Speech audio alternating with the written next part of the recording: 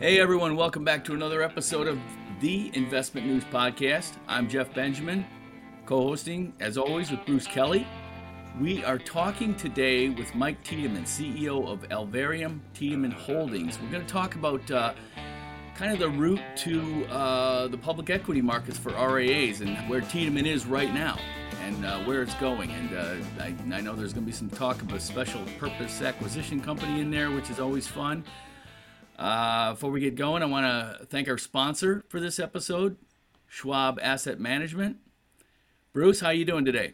I'm good, man. It feels like you're struggling a little bit over there with something. What are you okay over there, buddy, or what? Just got a little laryngitis. It doesn't kill you, but are you yelling at the TV again? Shaking your fist and yelling at the news, Jeff? The football's over. I don't yell at the TV anymore. Okay. We got Mike Tiedemann here today. Hi, Jeff. Hi, Bruce. How are you? Thanks for having me on today. Well, thank you for being here. Mike, tell us a little bit about yourself and your operation over there, and then we'll get into the public equity markets and that whole pattern.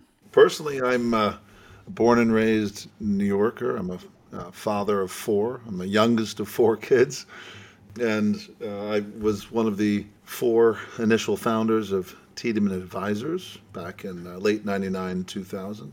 And I can answer any questions you have about that, but not sure if you're more curious about personal or business. I'm happy to talk about either. Well, probably at this point, the business. We want to know, tell us about Alvarium Tiedemann Holdings. You guys operate under a different brand, right? Or you're rebranding in the process of that? Yeah. So the combination of the firm, it was really three firms. So there were two Tiedemann businesses that were always operated separately. One was founded in 1980 by my father, Carl, as a hedge fund platform, manages a little under $9 billion of capital in various strategies. And then the Tiedemann Advisor business, which we began, which has always had an integrated trust company or trust operation based in Delaware, and really set up to be a multifamily office, multi-generational investment and service model, open architecture model. So the two businesses operated separately from one another for 20 plus years. And as we began our discussions with Alvarium, which is largely a non-U.S., both in client base and in investment activity, they had two sides of the business. One was real estate, direct investing in real estate, both publicly and privately. So they have some listed REITs, or we have some listed REITs, and then they have the identical open architecture, but largely based all over Europe, serving clients throughout Europe as well as Hong Kong. So the footprint and the geographic footprint on the wealth enabled us to, in one combination, have a global operating platform for very large families to be able to serve them irrespective of where they reside or their various residences. Hey, Mike, you guys are based in New York, right? I am personally based in New York, yes, but we have offices throughout the U.S. and obviously throughout Europe and increasingly so in Asia. Right, and so just before, this is kind of a New York-centric question, I guess, before we get into more the details of the merger and the listing and everything. When I typed your name into Google, I saw that Gwyneth Paltrow was like the first person to pop up, or the first term, you know, how people, when you type people's names into Google, and other things appear. What's going on with that? How are you linked to Gwyneth? Because we had Joe Duran on here a couple of weeks ago, and he had done, or we had people from Goldman Sachs here recently, and Joe Duran had done a Goop talk, not with Gwyneth Paltrow, but somebody else recently. So I'm curious as how to Gwyneth Paltrow's getting into the financial advice business, I guess. Gwyneth is one of my oldest and dearest friends. So we have, I was lucky to have just an amazing group of guy and girl friends from New York City, and she's one of them. So we're all there, a very fabulous group of friends that are all still together. But Google likes to put relevant people. Do people ask you about that often, or how does that play out? Not too often. I mean, it's fun. I mean, she's an unbelievable person, friend, and has just had incredible success in everything she's done, and so it's a lot of fun to be with her. I learned from her a lot, and we're very open about running businesses and challenges over time and what have you. But she also, it's fun to be around her because you can imagine the people that are in her orbit. Oh, the dynamic of that kind of celebrity is just, But she's a terrific, unbelievably loyal friend. Will be the first one to be on a plane, in a time of need. So, really great friend. So so just going back a little bit. So I was always because you and I have spoken several times.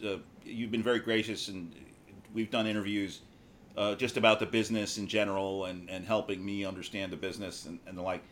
But I always understand that the firm was more family centric, and that your father kind of handed off something to you as a firm. But you're saying it's more separately. It was more separately divided on the hedge fund side and the wealth management side. Yes, I mean and that was very much by design. We really felt when we started the business, and still feel as strongly today, but I think now more people feel this way, is that there were a lot of conflicts in the advisory business at the inception of the firm, and we really from day one set out to extinguish that. And that was the late 90s, right? Correct, like late 90s, early 2000s. So the .com craziness, right? Yeah, exactly. Yeah. And talk about conflicts all over the place, right?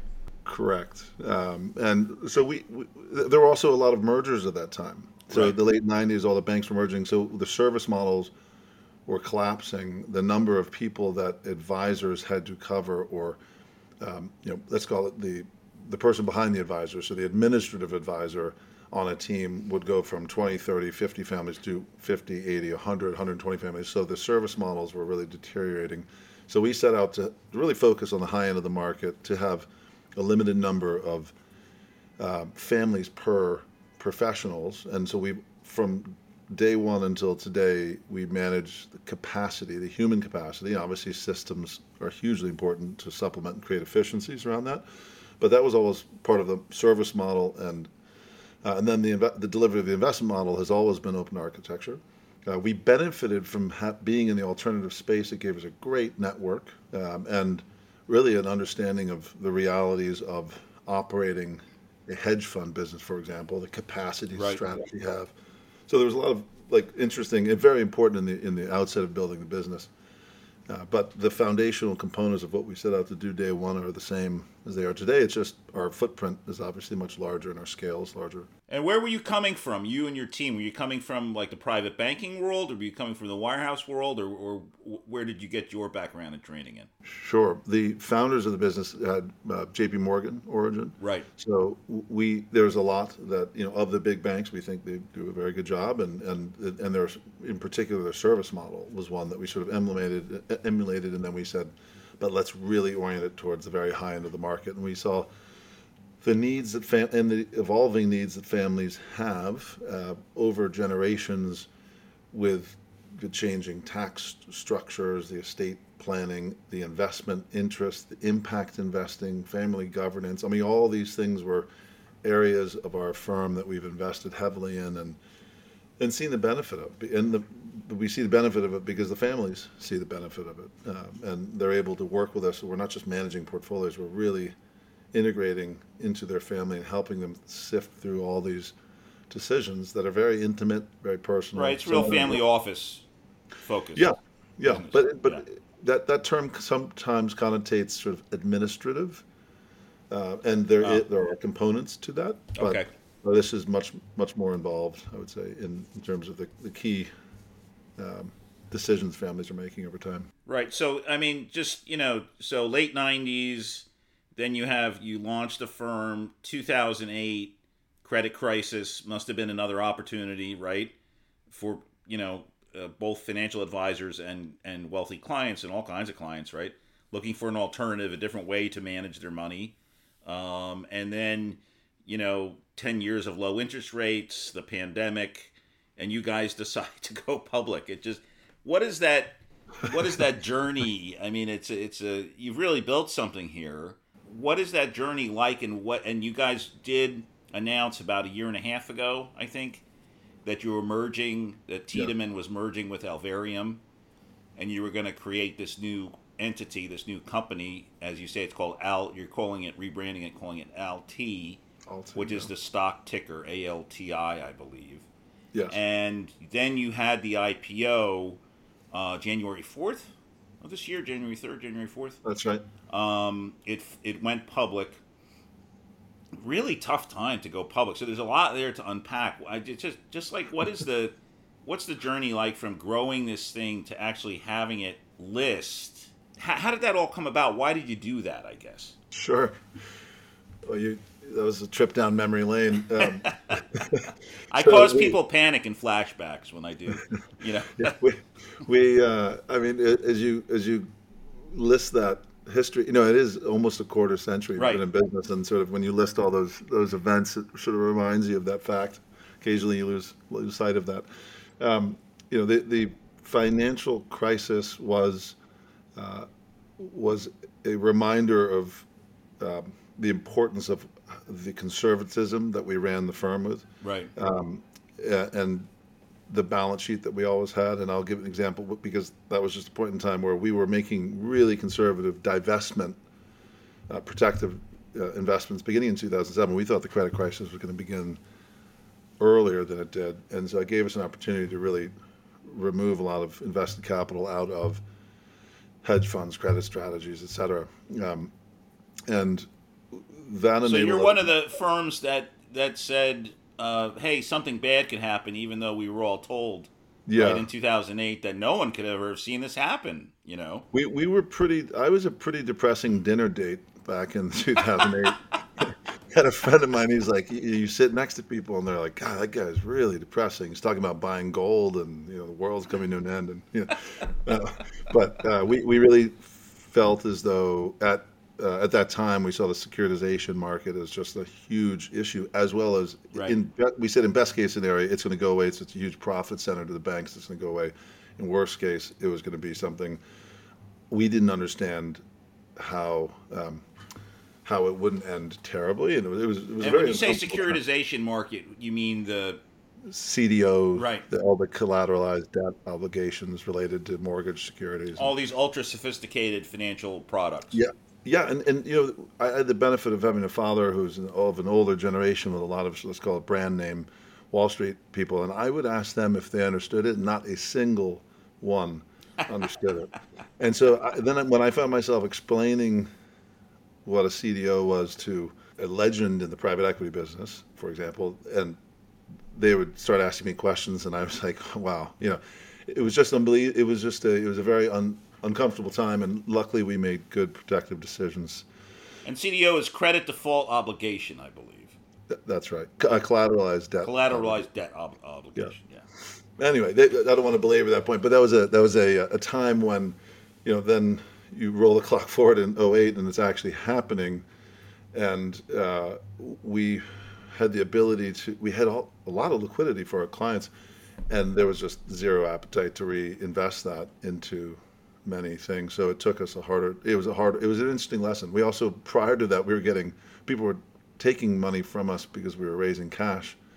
So I mean, it was just, those are things that you go through in time, and you really go back and reflect on all the lessons learned and the psychology of investing and the fragility of the economic and financial system at that time. The decisions being made by Paulson and all the Bernanke. I was happy to not be in their seat, but we survived. And a year later, we were signing a lease in New York. I'll never forget walking through all these empty halls of buildings, and I mean, floor plates were available everywhere. And I remember when we finally settled on our building here on 520 Madison that, we had lined up 2 5-year, leases, and so it was a 10-year lease. And I said, hey, let's add another 5 years. And everyone looked at me and said, 15 years? I said, look, we're either going to be out of business because there was no visibility at the time. Anyone who was telling you they understood how the system was going to recover or whatnot, I said, either it's going to be a great lease in 15 years, or we're going to be out of business anyway. So either way, we might as well try to get as much duration as possible. And obviously, we were able to grow the business, and we're still in the same office. And so then, obviously, the financial advice market has just, taken off after that. Helped a lot by low interest rates, the transfer of wealth between generations, of course.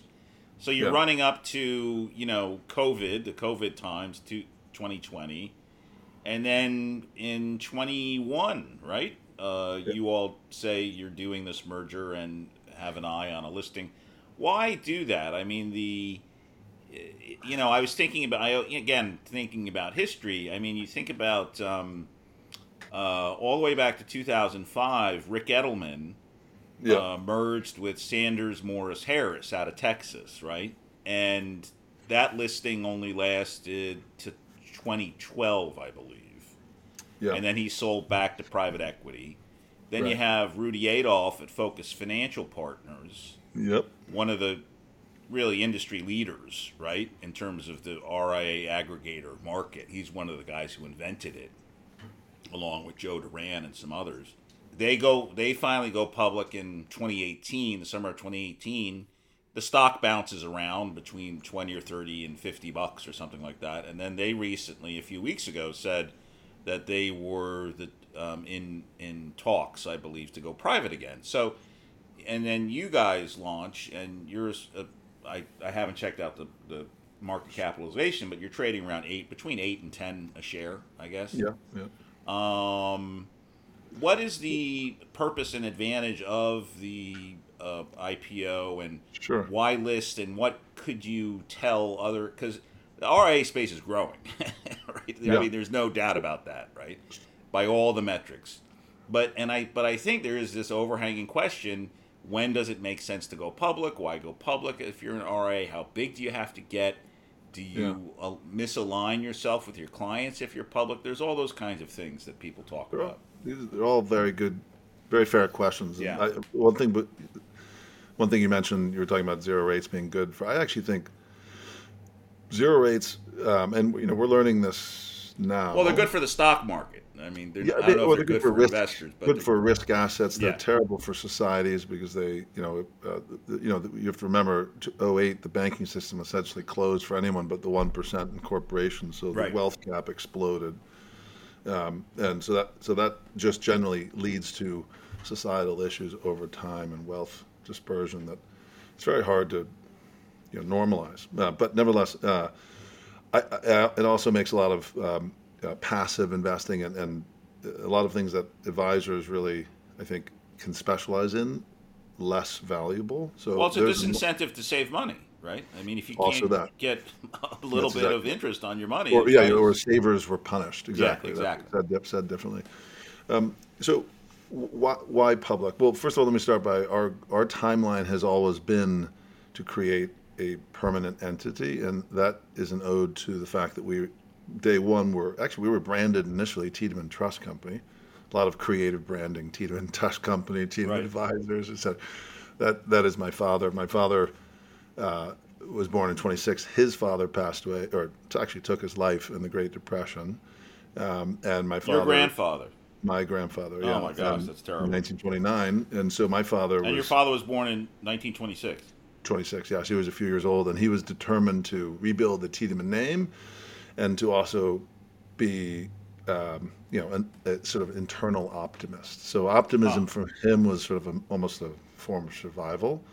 I used to compare my own level of optimism. I'm pretty optimistic, but I'm a pragmatic optimist, perhaps.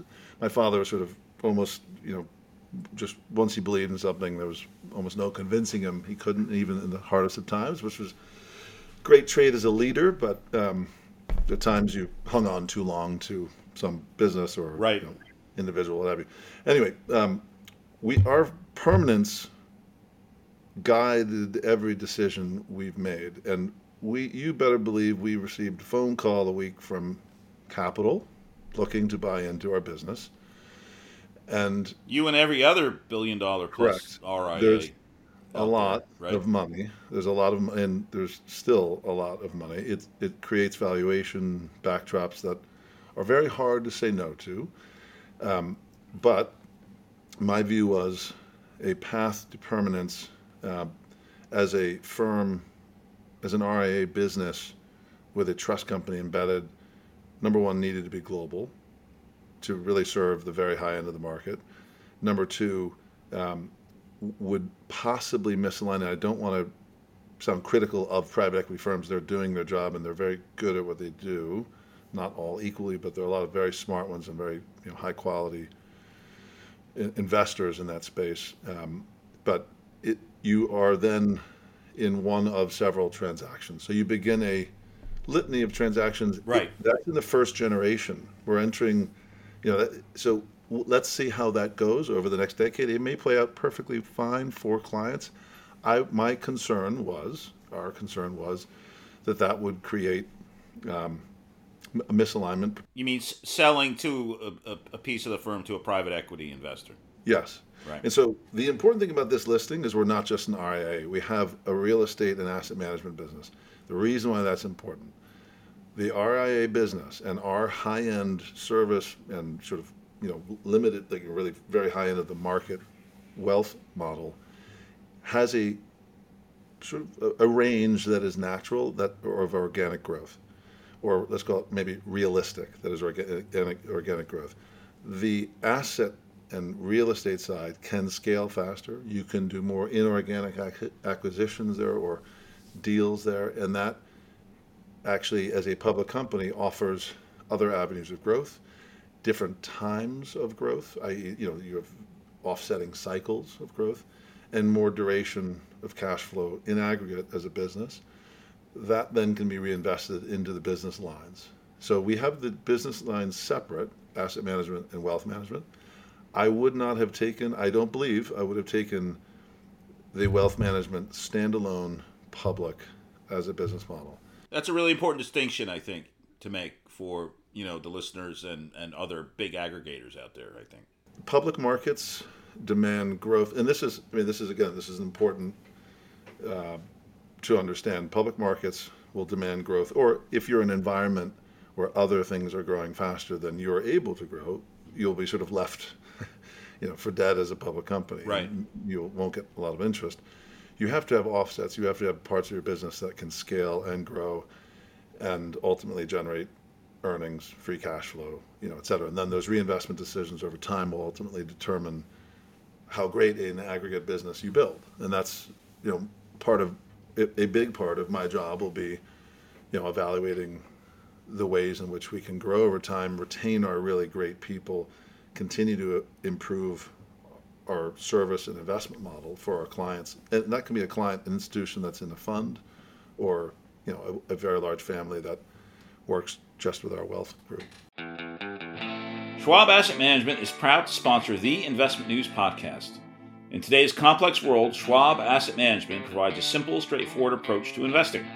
As one of the largest and most experienced asset managers, they offer low-cost core ETFs for building the foundation of a diversified portfolio.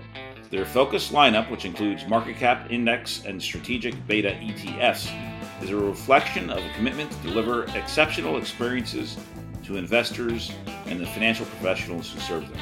Learn more at schwabassetmanagement.com/ETFs. That's schwabassetmanagement.com/ETFs. Just something you just mentioned there, Mike, about you wouldn't go public if you were just an RIA. I think I'm paraphrasing, but you have to know the kind of the rough road that publicly traded RIAs have seen. There's not a lot of success stories out there. Do you feel like that RIA side of it is a little bit of a drag on your performance as a publicly traded company? And also, obviously, I think you already mentioned that private equity has been knocking on your door. Why? I mean, everybody's opening their doors to private equity.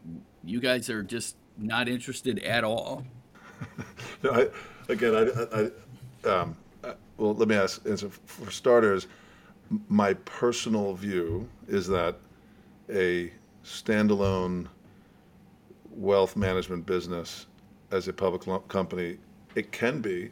I just think a better public company is one that has complementary, non-conflicting, complementary asset management or other capabilities that can scale, grow, generate revenues that are offsetting at different cycles of capital markets than just a single line wealth management business. The aggregator model, not being overly specific about who we're talking about, the aggregator model and there are different flavors of what that means, is a different approach than what we have done when we have combined businesses. We fully integrate any team or firm that joins us because, number one, controls, compliance, oversight. And the other, and the main, really, the fun part of the answer is once you're integrated, you're collaborating, and that usually leads to great organic growth or sustainable organic growth. And that's really ultimately what creates a valuable business over time. What about can you elaborate a little bit on your taste or lack thereof for private equity? Again, I don't, everyone has their personal view as to what alignment or misalignment can mean. And I think when you have a firm, they have a mandate. They have a mandate to allocate capital at a price and then to return that capital to their shareholders on a time frame that's usually 5 to 10 years. And so you know that from the entry point to there, you're on the clock for their next exit. And that's okay so long as the growth expectations can be executed in a manner that doesn't ultimately damage or diminish your model. So I think it absolutely can work. I think anyone taking money should understand what is going to change and make sure that they can implement that change and that growth while, let's say, protecting, preserving the business model, the people, and the clients in inverse order. The clients, the people, and the business model would be the rank order that got them there. In this day and age, I'm impressed with any RIA of any size that can fend off the wily ways of private equity. Have we mentioned your AUM? You guys are 26 billion or something like that, right? Yeah, at this point, the wealth side is over 40 globally. Oh, okay. Yes, well, that's the combined and then the asset manager has more too, right? The asset manager is about 20. Yeah, so we're about 60 billion. Wow. In total, and what so the fun part about, again, going back to sort of, I'm a big shareholder. Why SPAC? You asked me that. I didn't answer it. I'm not dodging it. You merging 3 businesses privately, really hard, virtually impossible. What the idea to do this, the industrial logic of putting these businesses together, creating a governance structure above it, and then going through the de-SPAC process, which in our case took a year and a half, and some of it, you go through the global audit, the PCOB audit, to make sure that your global auditor can go through all 3 businesses and then begin the process of consolidating them. So that's complicated. It was also U.S. non-U.S., so there's UK conversion gap. I mean, I could bore you with this for hours, but nevertheless, it was complicated. And then there's a regulatory process. In our case, the regulatory process, the SEC auditor, who'd done 3 rounds, actually left the SEC, so we got a new auditor, so that kind of extended it for a period of time. I'm sorry to laugh at your misery there, Mike, but that just sounds awful, How did you feel when you got the news that the guy from the SEC who was in charge of your audit had left? Yeah, we hoped it wasn't our fault. We're like, is that bad?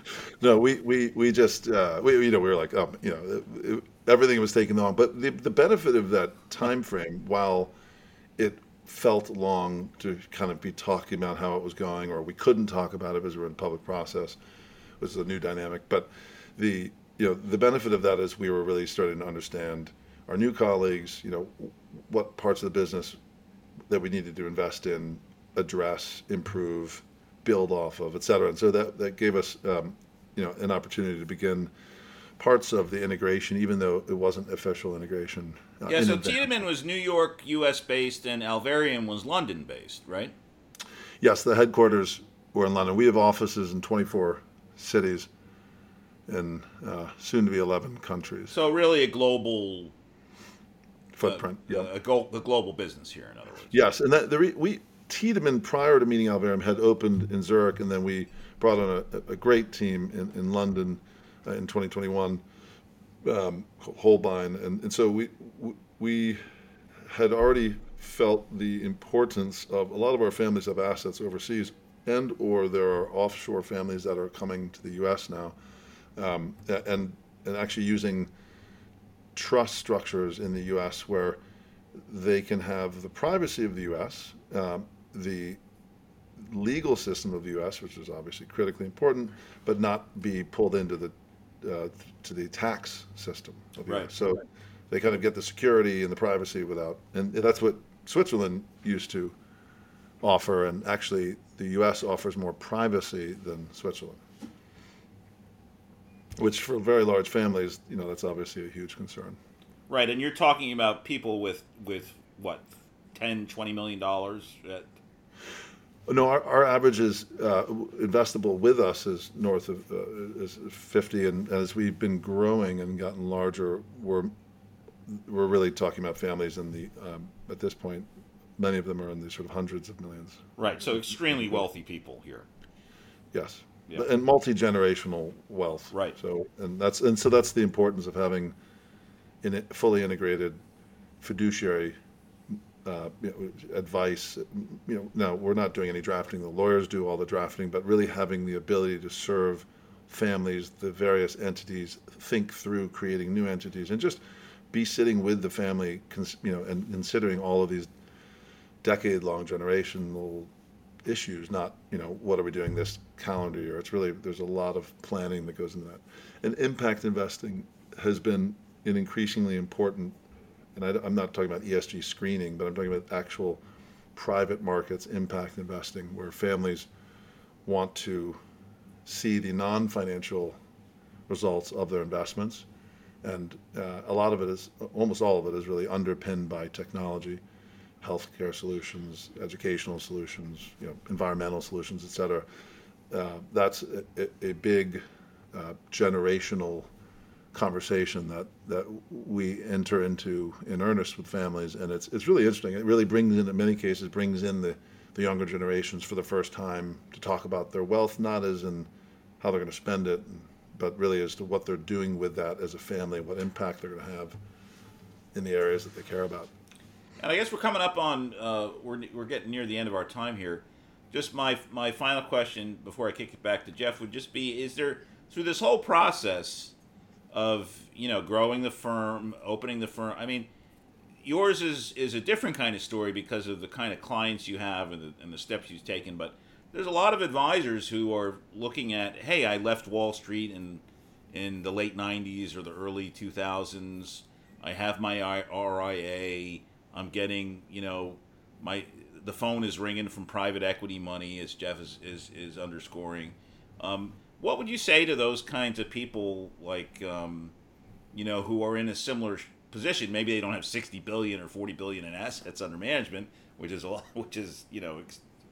huge, but maybe they have 500 million or a billion or 200 million or something like that. What would you say to those kinds of people and their predicament, that they're, when they're thinking about what next to do with their firm?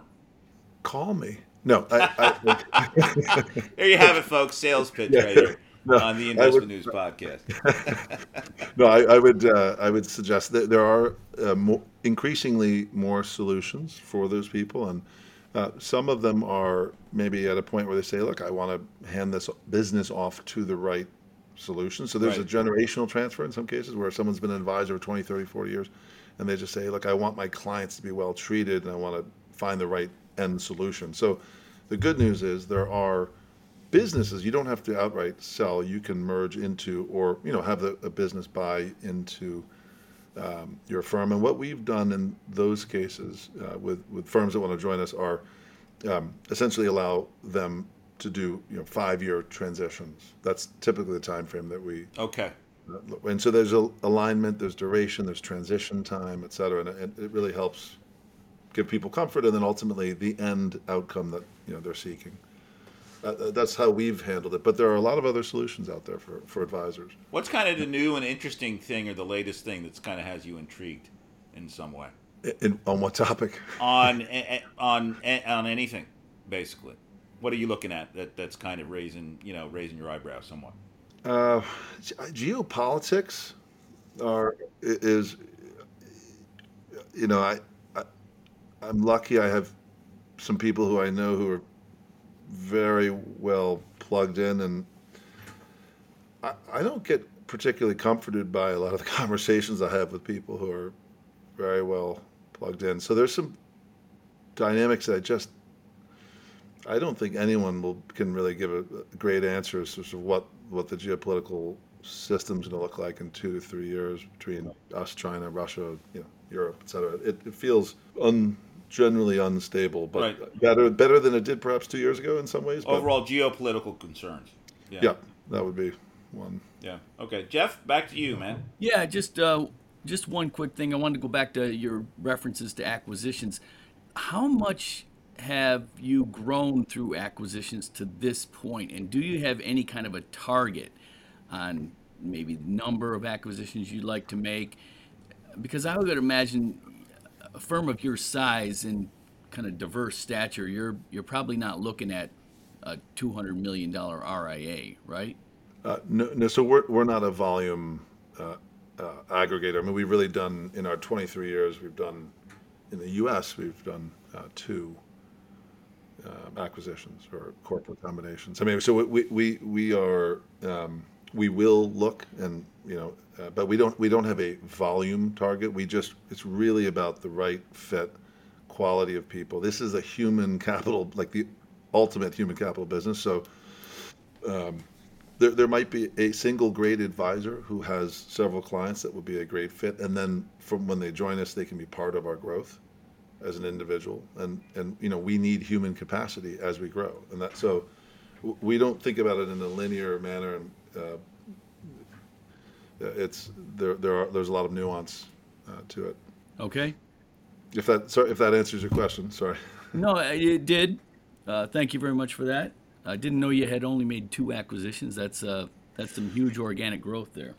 It's been about 2/3 organic, and again, that's really the importance of having people collaborate, and also making sure you understand when a team or a firm joins you, really understanding the talent that's there and the capacity that talent has to work within the organization, and then making sure that you keep them and embrace them, and and then grow, because that is one of the constraints of the industry that people don't like to talk about is great advisors have capacity constraints.